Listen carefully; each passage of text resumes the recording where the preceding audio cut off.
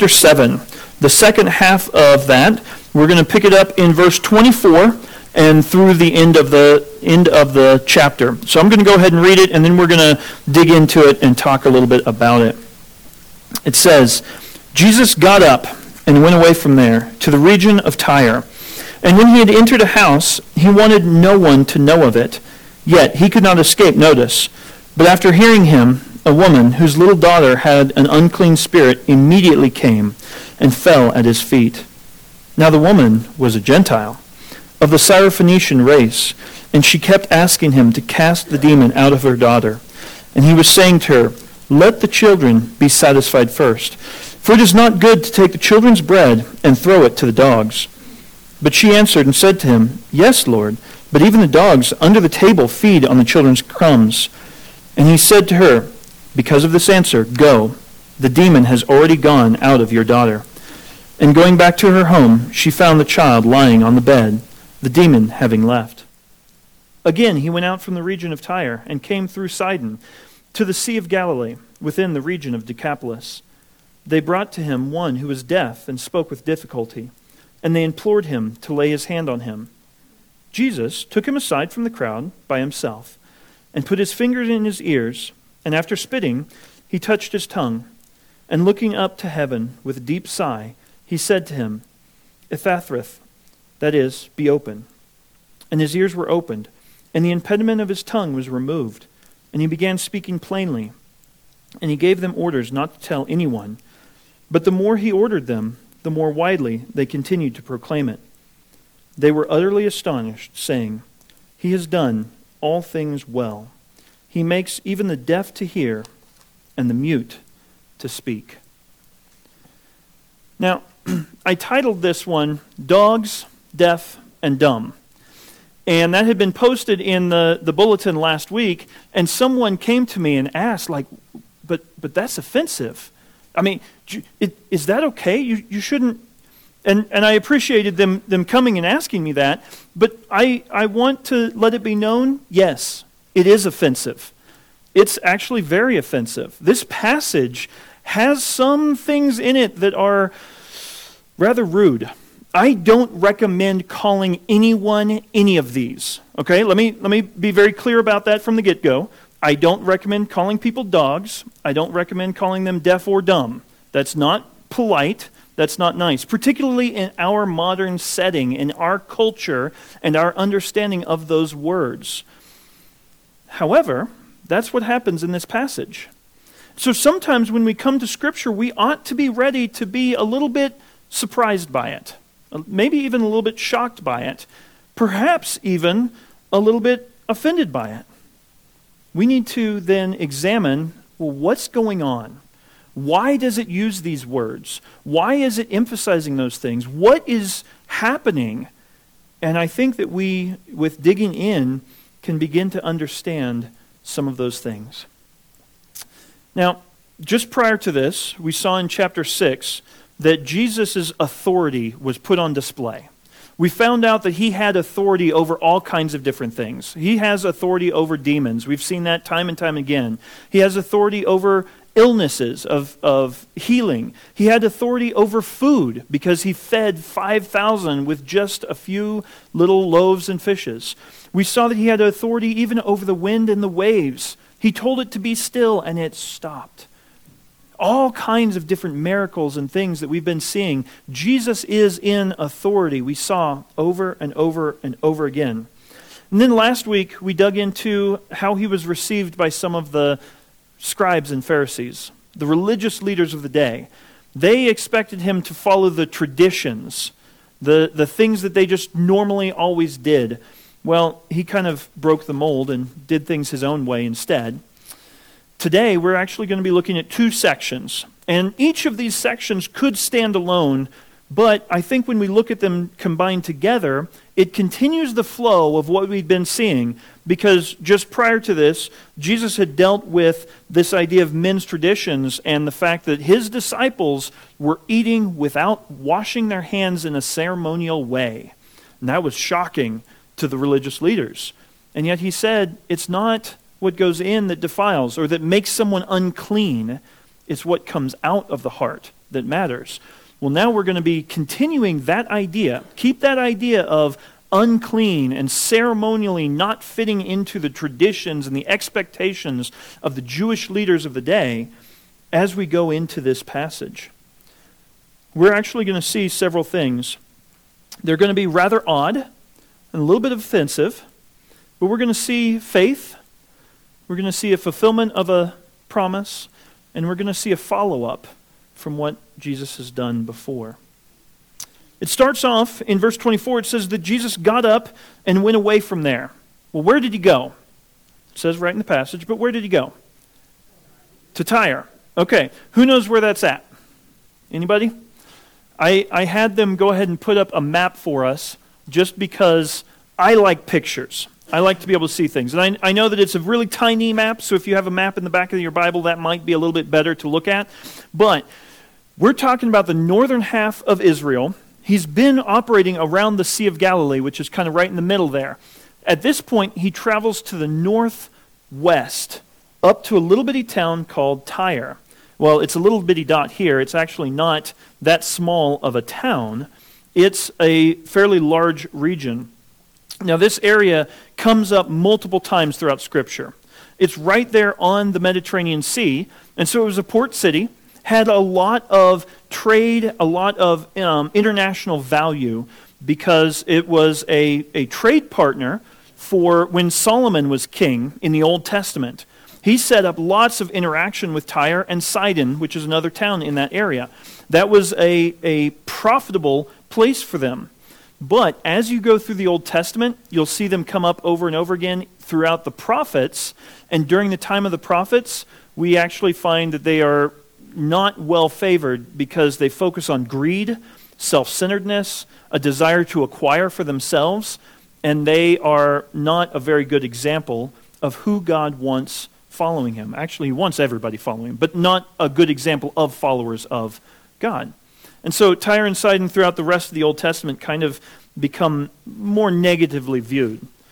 From the historians of Jesus' time, a guy by the name of Josephus, the record indicates that actually at this point, the Jews did not like Tyre at all. They were recorded, according to that historian, they are recorded as bitter enemies. They're not friendly. So why in the world would Jesus go there?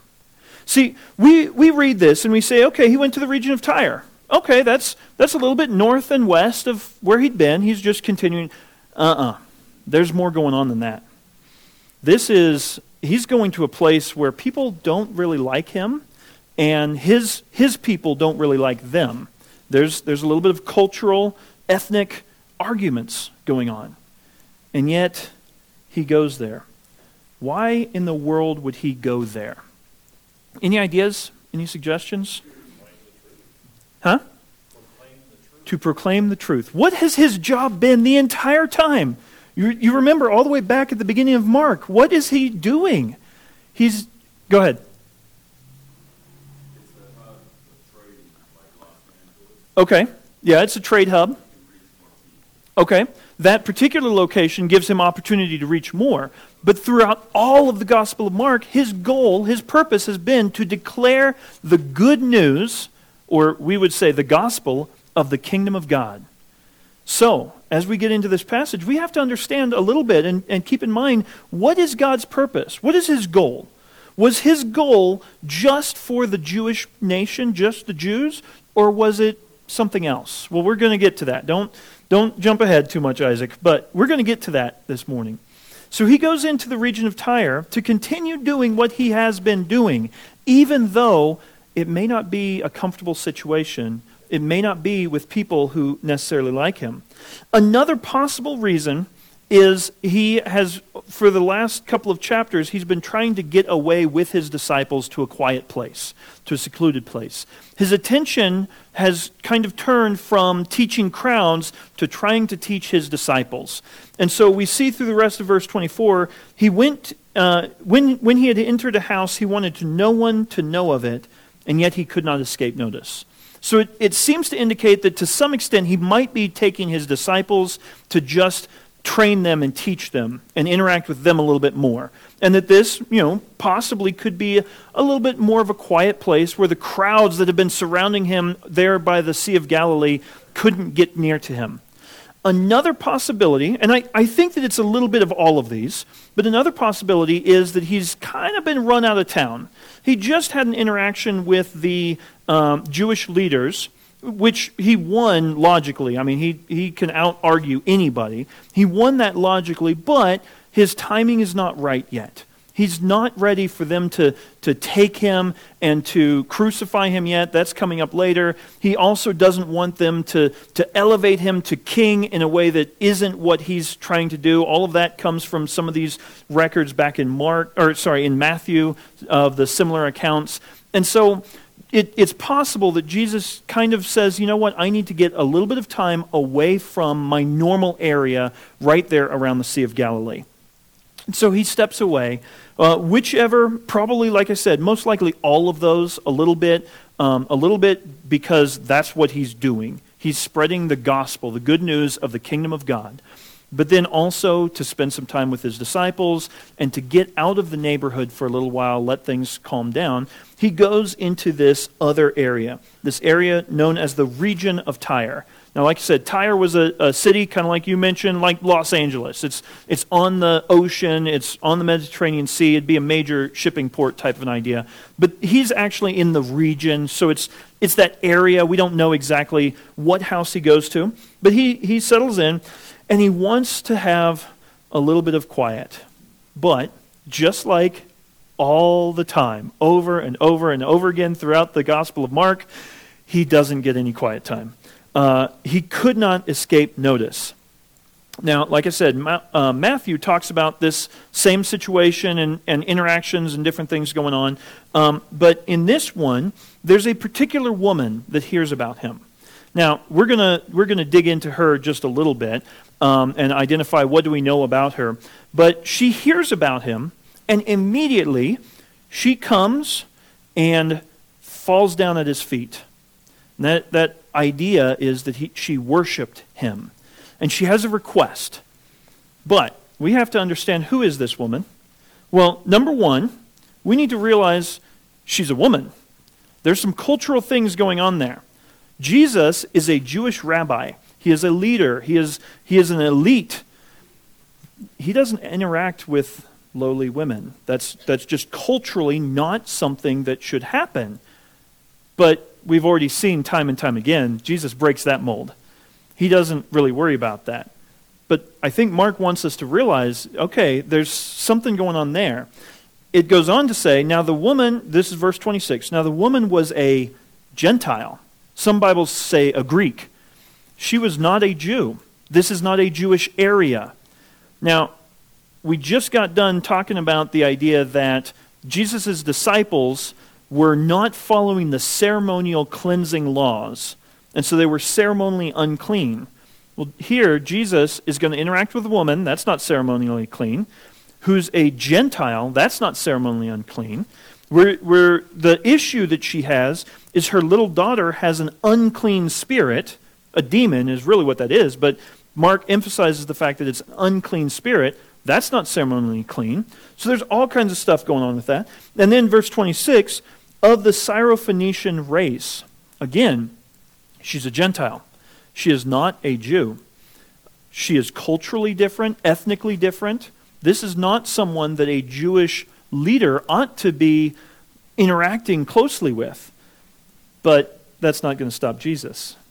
That's not his purpose. Now, this woman, back to verse 25, after hearing of him, a woman whose little daughter had an unclean spirit. What have we seen about unclean spirits before? Anybody remember? They show up a lot, right? They showed up in chapter 1. They showed up in chapter 3. They showed up in chapter 5. They showed up in chapter 7. If you can count by twos and odd numbers, it's each of those. 1, 3, 5, 7. We'll see them again in chapter 9. The unclean spirits just keep showing up, coming up over and over and over again. And each time that we've seen that, Jesus is completely in control of the situation. He is in charge. When he tells them to get out, they get out. When he tells them to go into pigs, they go into pigs. When he tells them to be quiet, they be quiet. Whatever it is that he says, he is in charge. No ifs, ands, or buts. Well, this woman had a little daughter, a young girl. Now, this is the same phrase, that same word that we saw with Jairus' little daughter, and we were told that she was 12. So we're not exactly sure how old this little daughter is, but probably 10 to 12, that kind of a range. That's what this term is used for. So a little girl. Now, as I was studying, I like to listen to other pastors and preachers talk about different things, and one of them kind of brought out that idea of a mother. What is a mother willing to do for their daughter, for their little child? I heard anything, right? She comes and bows down, falls at his feet, and asks. But she doesn't just ask once. It's not that she came up and said, "Hey, Jesus, would you cast out this demon?" Gets no answer and she leaves. What does it say? Verse 26, and she kept asking. That's one of those where the Greek word has so much going on in it, which is really cool. The verb is not that she asked once and got an answer, or that she asked twice and got an answer, but that she was continuously asking and asking and asking, which implies that Jesus isn't answering. That Jesus maybe is ignoring her, or just not answering the door as she knocks, and Jesus, heal my daughter. Cast out this demon. It says, verse 26, she kept asking him to cast the demon out of her daughter. Back in the same telling of this account in Matthew chapter 15:23, it lets us know even more specifically that she has to wait. And she waits, and he doesn't answer, and he doesn't answer. I mentioned that this passage is a little bit offensive. How many of you like to wait for God to answer your prayers? Yeah, I'm not raising my hand either. I don't like waiting. But it appears that Jesus is making her wait. That'd be tough. That'd be hard. You know, we often think of Jesus as, just go to him and he's going to answer your prayers. He's going to take care of everything. It sure looks like she has to ask over and over and over again. Finally, he responds to her in verse 27. And his response is not quite what she was asking for, right? His response is, let the children be satisfied first, for it is not good to take the children's bread and throw it to the dogs. Ouch. Now, as we read that ought to bristle a little bit with us, because that's an insult. You even modern day, if you call a woman a dog, that is not a compliment. Like I said, I don't recommend using these kinds of phrases. That said, we have to understand a little bit of the culture, a little bit of what's normal in their society. In their society, to call someone a dog was still an insult. It was not a good idea. However, the Jews frequently realized that others are not part of the Jewish faith and the Israelite community. And so they are outsiders. And so they would use this term for dogs to refer to Gentiles, to outsiders, to ones who were not part of Israel. And so it was insulting, but it was a normal, common thing. In today's society, I'm sure that you can think of terms that refer to non-people of your community, of your group, in ways that are probably not polite, but they're the common way of speaking. I'm not going to use any of them. I'm sure you can imagine some of them. They come up a lot. I don't recommend it, but that is a normal thing. Now, one thing that we do have to recognize is Jesus uses a particular type of dog when he refers to this. he doesn't use the same one that's the common outside wild animal, kind of the idea like we would think of a coyote today, like a wild dog out of doors that just tears up the lambs and causes all kinds of problems, things of that nature. No, he uses a diminutive term, a small term, to say puppies, basically. So it does soften it a little bit. It's not as insulting, but it's still, he's referring to someone as a dog. And as a puppy or little dog is the idea. That term was more used not for the wild dogs outside, but more for the household pets, for the ones who are in the household, part of the community. But he's making a point. He says, let the children be satisfied, or let them eat to their heart's content. Let them receive full meal. We've seen this term come up with the feeding of the 5,000, when they all ate, the 5,000 ate, and were satisfied. And I made the point at that passage to recognize this wasn't that they just, each person got a little nibble, but like they ate a lot. And Jesus is saying, hey, let the children of Israel, the promise or the chosen people of God, let them feast. So what is he saying? What's going on here? Well, they recognized, they knew that God had made all kinds of promises to the Jews, to the Israelites. Jesus was come for them. That was who the Messiah was promised to. And so Jesus is saying, I came for the Jews. I came for the Israelites. That's my purpose. That's my reason for being here. It is not good. It doesn't make sense to throw what is for the children out to the dogs, to the pets, to the puppies. That doesn't make sense. Now, that seems like a pretty rude response. I mean, let's just step back and think through that for a moment.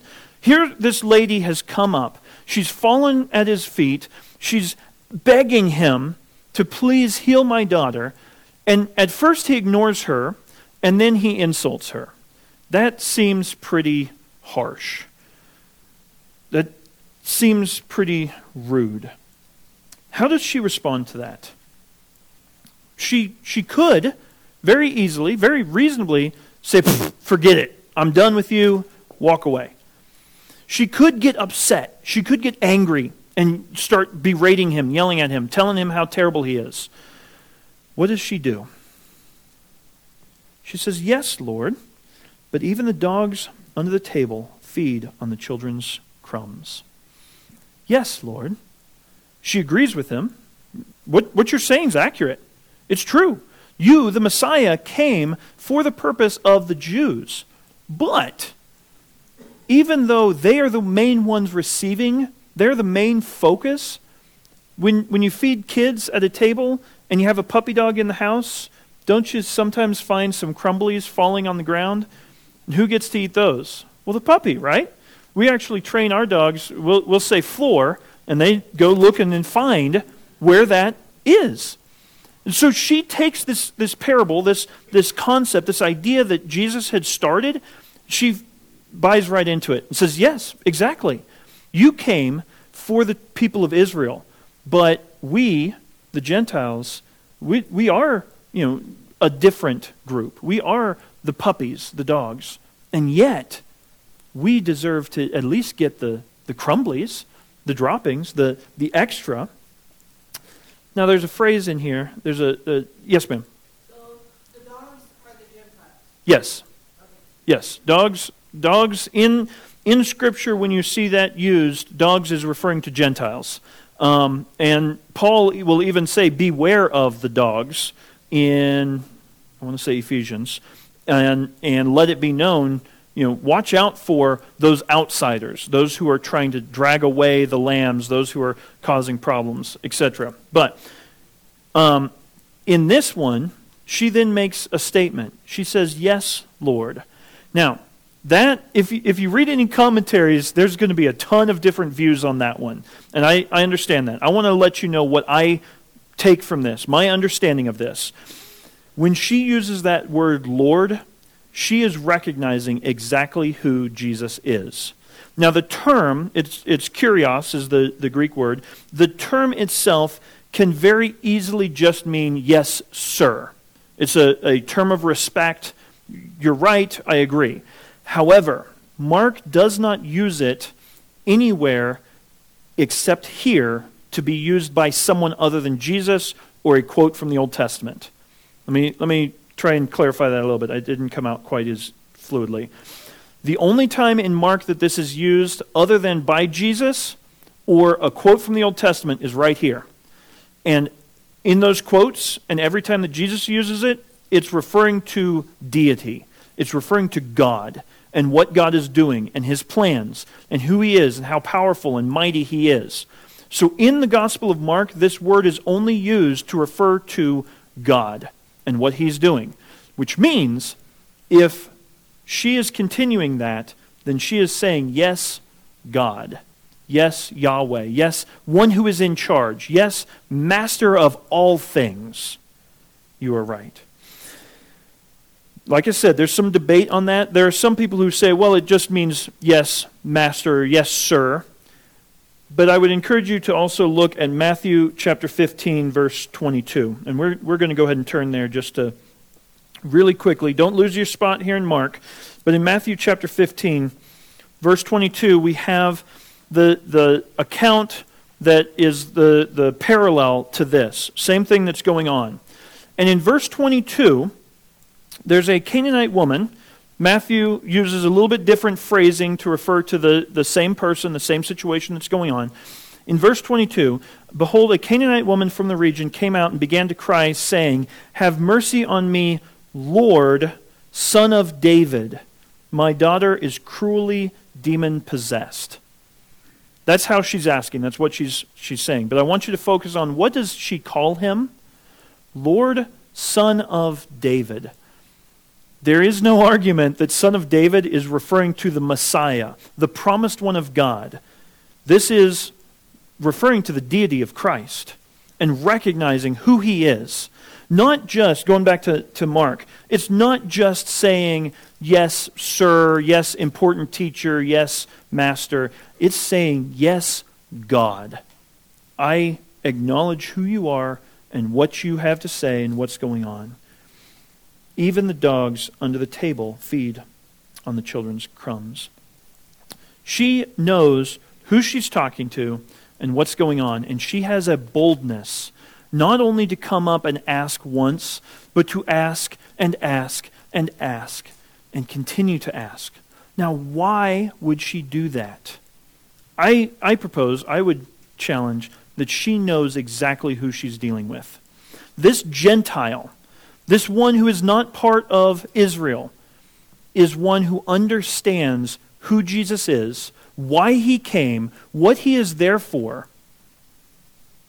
which brings up the question for us, what is the basis of salvation? I know that's a big jump and a big shift, but what is the basis? In the New Testament, we know, believe in the Lord Jesus Christ and thou shalt be saved, right? Okay, what about the Old Testament? What did it take for someone to be saved in the Old Testament? Faith. To believe God. The verses that I have listed up here are all quotes from Genesis chapter 15, and they are places where it says that Abraham believed God, and it was counted to him for righteousness. Now, you'll have to kind of think through your Old Testament, but Abraham was before the Jewish nation became a nation. He was one of the patriarchs that led into that idea. So God wasn't saving people just because they were Jews or just because they were of the Israelites.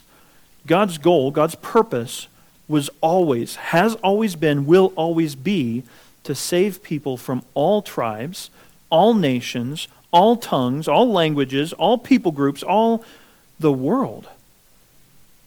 This woman, this Gentile, this outsider, knew who God was and what his goal was, what his desire was. She is the first person in the Gospel of Mark to recognize the nature and the scope of God's salvation. No one else has called him God in this way. No one else has acknowledged the breadth of his message. No one else has really gotten it the way that it sure looks like she does. She realizes that Jesus didn't just come for a few, a select group. He came for all.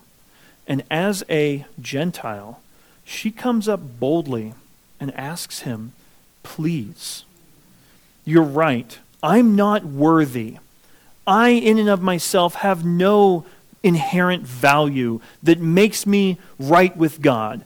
I'm not of the right people group. I'm not of the right faith background. I'm not of the right socioeconomic status. I'm not of the right fill in the blank. I think we could learn a lot from her. See, we are not worthy of Christ doing anything for us. Are we willing to humble ourselves, come before him, ask, even beg? As you go through the Old Testament, you find over and over and over again that God intends for his message to go to the whole world. He was doing that through the Israelites, through the Jews, to spread it to everyone. They didn't exactly do a great job of it. When Jesus comes, his goal is to spread the good news, the gospel of the kingdom of God. And he leaves his region and his area to go over to Tyre and Sidon and to let them know the same message. And this woman, she got it. She understood exactly who Jesus was, exactly why he was there. And she comes and humbles herself and begs and says, yeah, I'm not worthy. I'm nothing special. I'm not important in and of myself.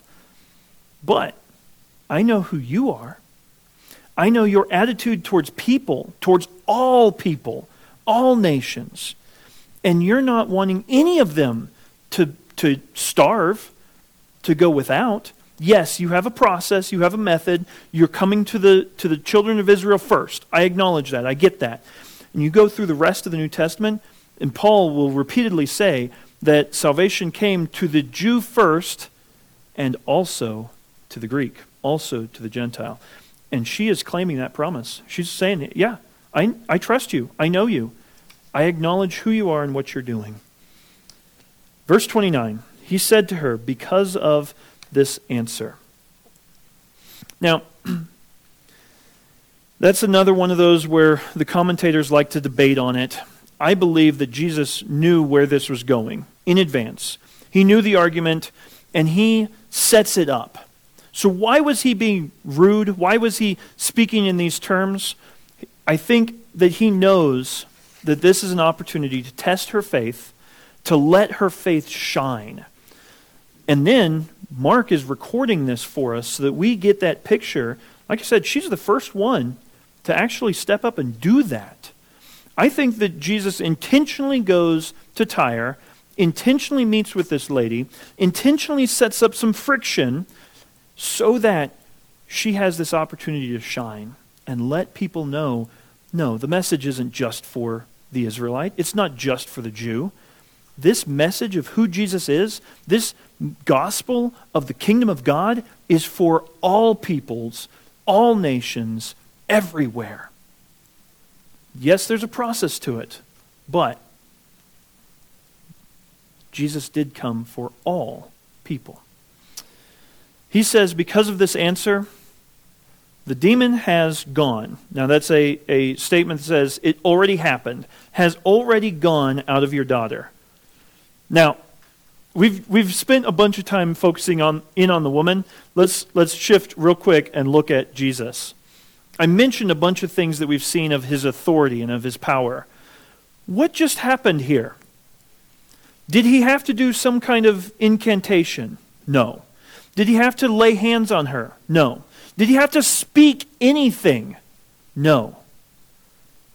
Jesus is completely in charge of every unclean spirit, of every demon. Already the demon's gone. He's out of your daughter because of this answer that you've said. Because of your faith, because, woman, Syrophoenician lady, because you trust me, I've already taken care of it. It's dealt with. The demon has already gone. We don't know when that happened. Was it while she was asking over and over? Was it while they were having this interchange and this discussion, this maybe even we could call it a debate about whether or not she deserved to have him answer her at all? Was it right afterwards? We're not told exactly, but because of her answer, because of her faith, Jesus has already taken care of the demon. Gone. Then it tells us that she goes back to the house and she finds the child laying on the bed. She's recovered. She's relaxing. Now, we're not told a lot of what's going on with the demon or what the situation is, but what kind of a response would that be to a mother who was troubled, was worried, was perhaps even frantic about her daughter, and came and just called out to Jesus? He says, I got it. We're good. Demon's gone. Head on home. To find her child lying on the bed, the demon having left, already gone, out of the picture. Wow.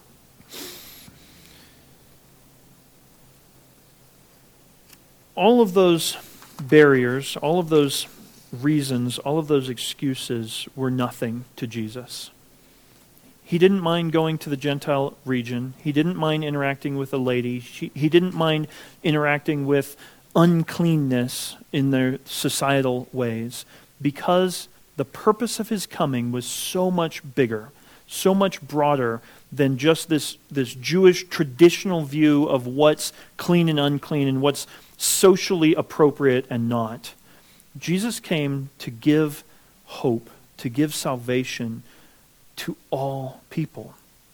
And this lady in the Gospel of Mark is being held up as one of the first to really, truly get it, to understand it, and to express that openly and boldly.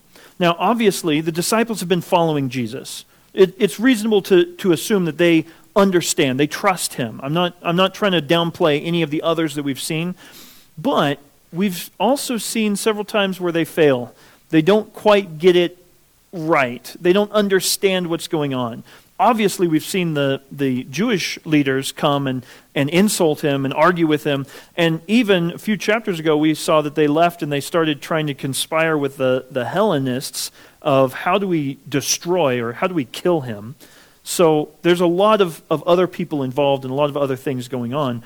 But this lady gets it. She understands who Jesus is and what he is trying to do. That's the first section. So what do we take from that? The main thing that I want us to take away or to understand from that is that the God of the Old Testament is the same God as the God of the New Testament, who throughout all of it wants people to be saved, wants all people to know him. And this is just one example of many in which we see that occur. We see that she comes humbly, yet boldly, not on her own righteousness or her own, because she's so special or wonderful, but simply out of trust and faith in who Christ is and the message that he brings. And she accepts him.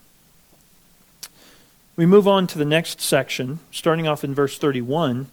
It says, "Again, he went out from the region of Tyre and came through Sidon," that's an area about 20 miles further north, "to the Sea of Galilee," which means, if you'll put the map back up, it means that he had left the Sea of Galilee, gone northwest up to Tyre, headed further north to Sidon, which is kind of right at the top, and then circles all the way around the outside down to this area called Decapolis, which is a little bit to the southeast of the Sea of Galilee.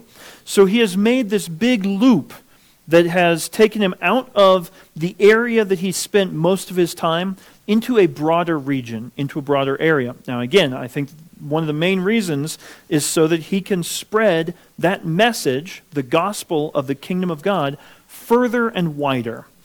I think that it also is interesting that he stays out of the area ruled by a particular one of the Herods and goes into other areas. So I think that does play in a little bit as well. But he makes this long route out and around. He went out from the region of Tyre, came through Sidon to the Sea of Galilee within the region of Decapolis. Now, Have we seen that area, that region of Decapolis before? I'll give you a hint. Yes. Does anybody remember when?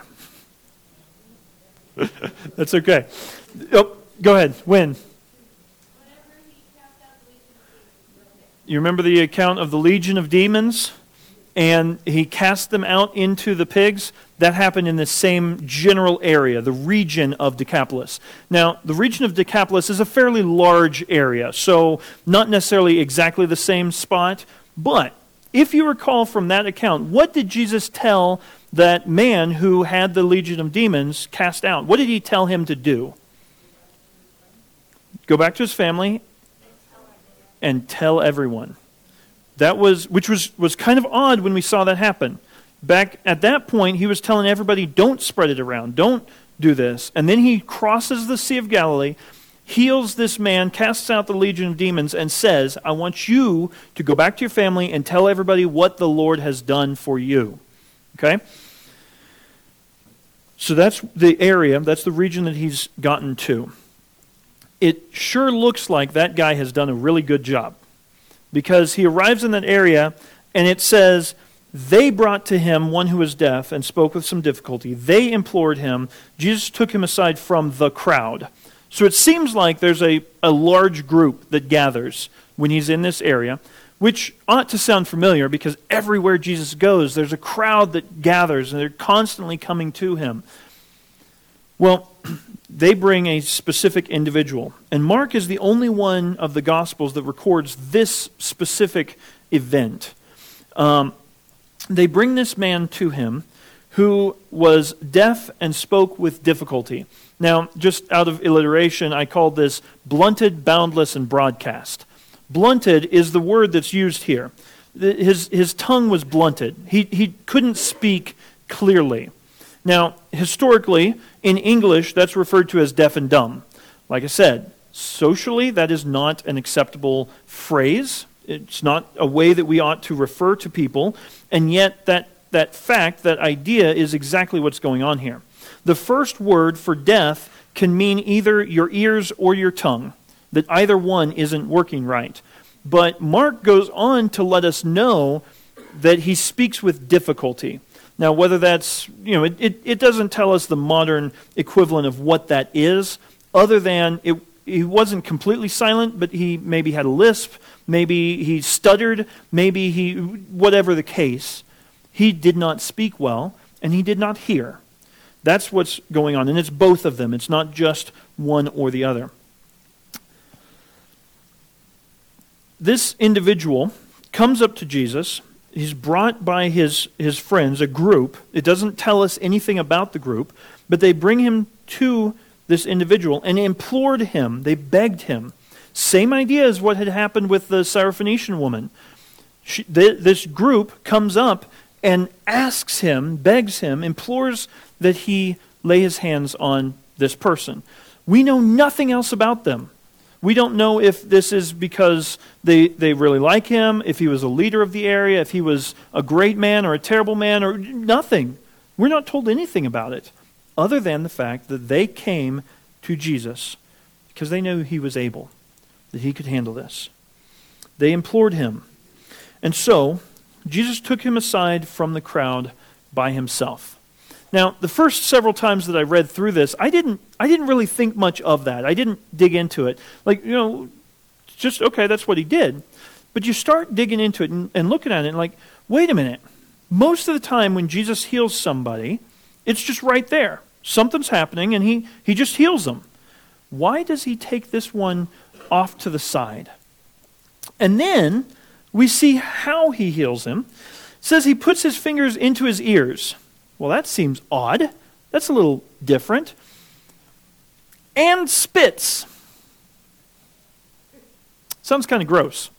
Now, we're not told exactly where he spits, the direction, how he spits. Does he spit towards the man or towards the ground or up in the air? It doesn't tell us. But it seems kind of odd. So he sticks his fingers in his ears, spits, and then touches his tongue. Now, a lot of versions will say with the saliva. That's implied. But it doesn't tell us, like, yeah, where does he spit? What's going on? It seems odd. It seems strange. This is the only time that it's recorded that he does it in this way. And so I did some research and digging into it and what is going on?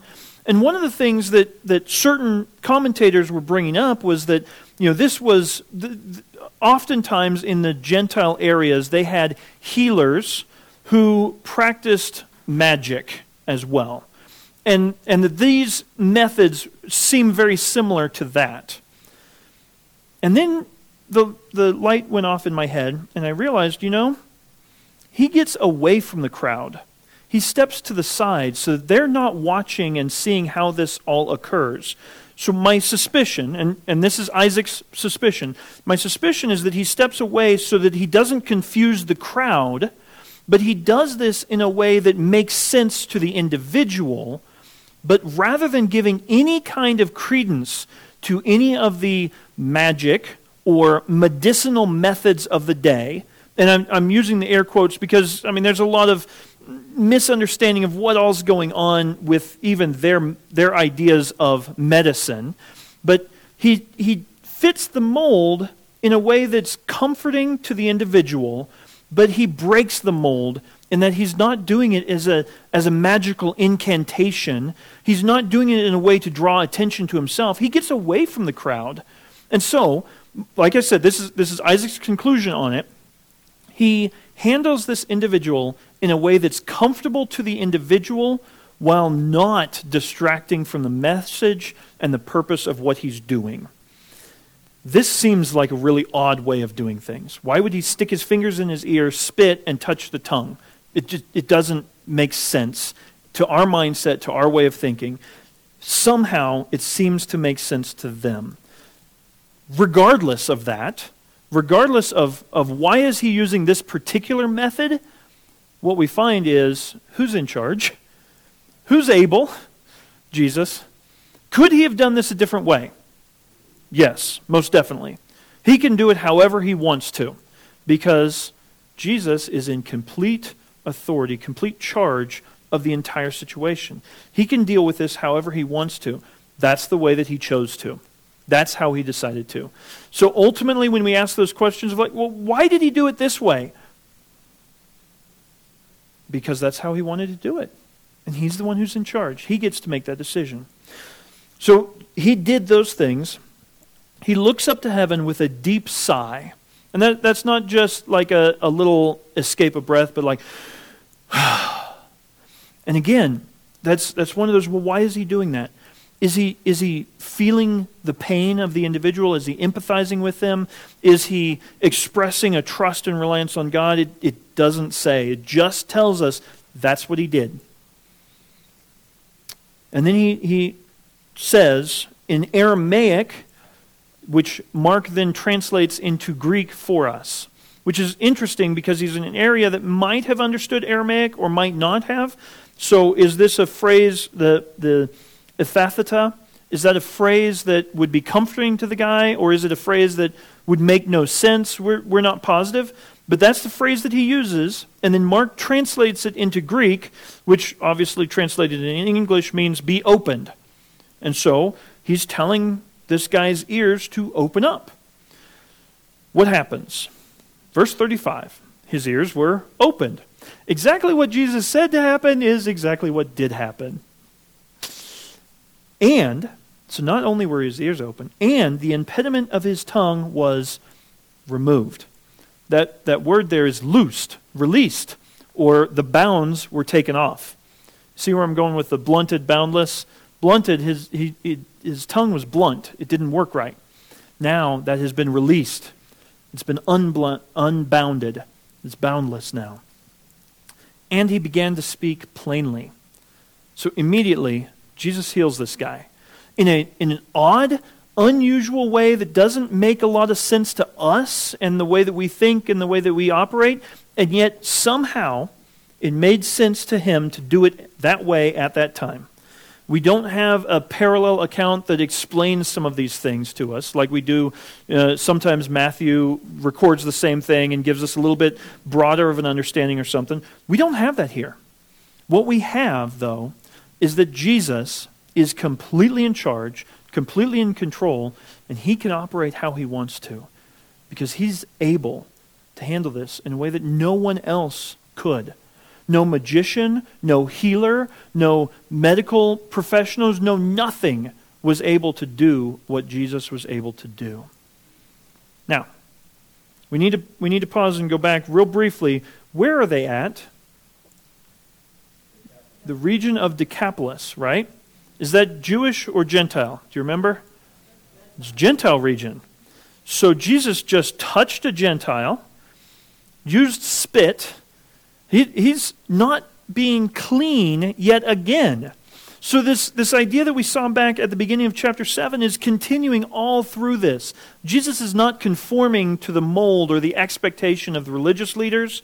He is going places that he shouldn't go. He's interacting with people he shouldn't interact with. He's doing things he shouldn't be doing. And yet through all of this, what is his purpose? What is his goal? What is he doing? We already talked about it with the Syrophoenician lady. Spreading the good news, the gospel of the kingdom of God. Jesus is the Messiah. He is the promised one. That lady recognized it and understood it and proclaimed, I trust you, Jesus. Here we then see not only an individual, this man that is healed, but others also. Now, verse 36, he gave them orders not to tell anyone. That's what he had done multiple times.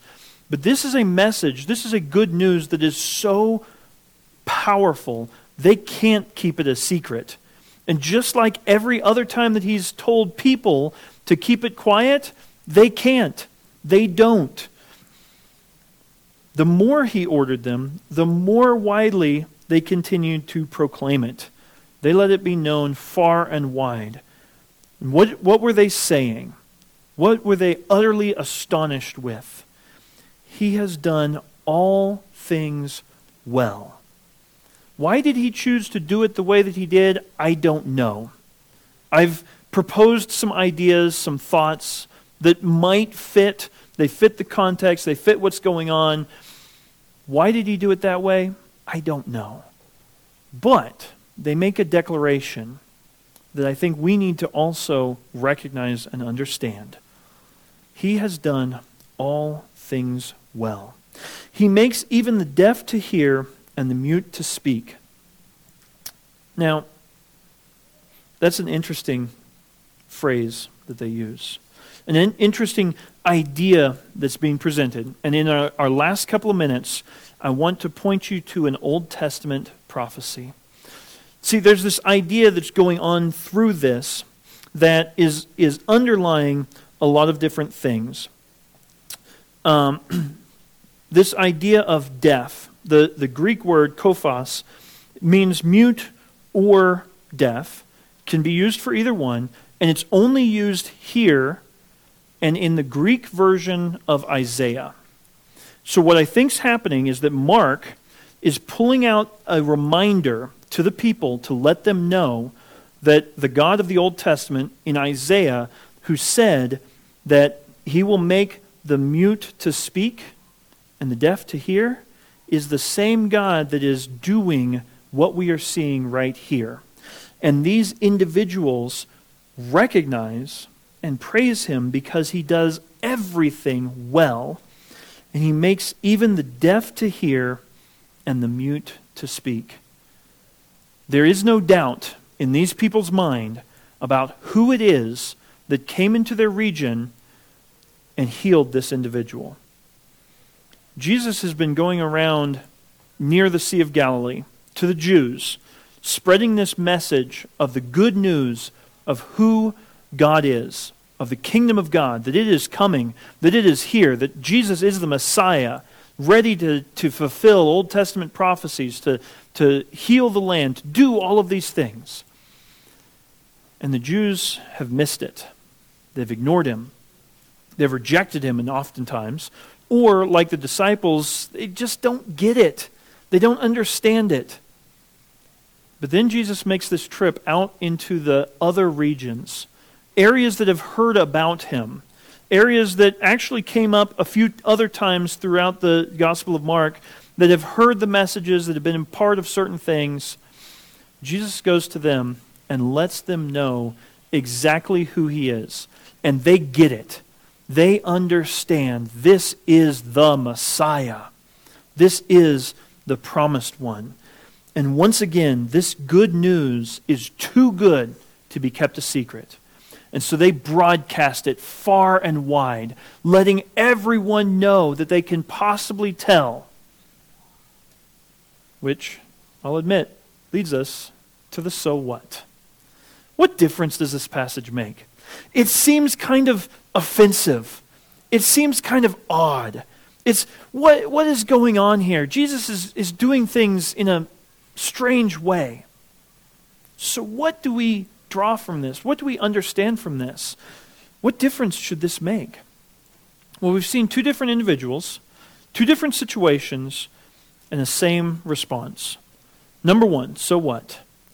We need to come to him humbly.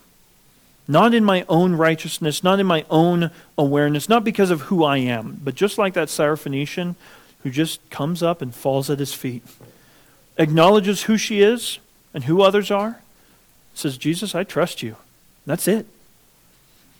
And then we need to be like these folks in the area of Decapolis.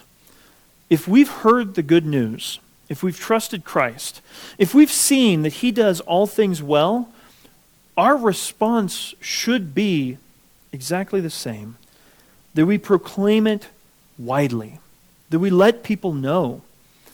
If Jesus has changed your heart and your life, if you've accepted him as your Savior, that ought to well up in you in such a way that you can't help but tell others. Now, that doesn't mean that we need to be rude and disrespectful or anything like that, but it ought to be a continuous thing in which we simply declare, he has done all things well. The things that we look at as good, the things that we look at as bad, the things that we don't understand, all of it, he has done well. He is the fulfillment of the Old Testament. He is the fulfillment of the New Testament. He is God. And we need to broadcast that far and wide, letting people know who Jesus is. I told you this was a passage that's a little bit odd and a little bit offensive. We as believers might be a little bit odd and sometimes come off as offensive, not with the purpose of offending, but simply because we are sharing the good news of who Jesus is. Let's pray. Dear Heavenly Father, Lord, thank you for your word. Lord, it can seem strange to us at times, and yet it is amazing. May we, like these folks from the region of Decapolis, declare that you have done all things well.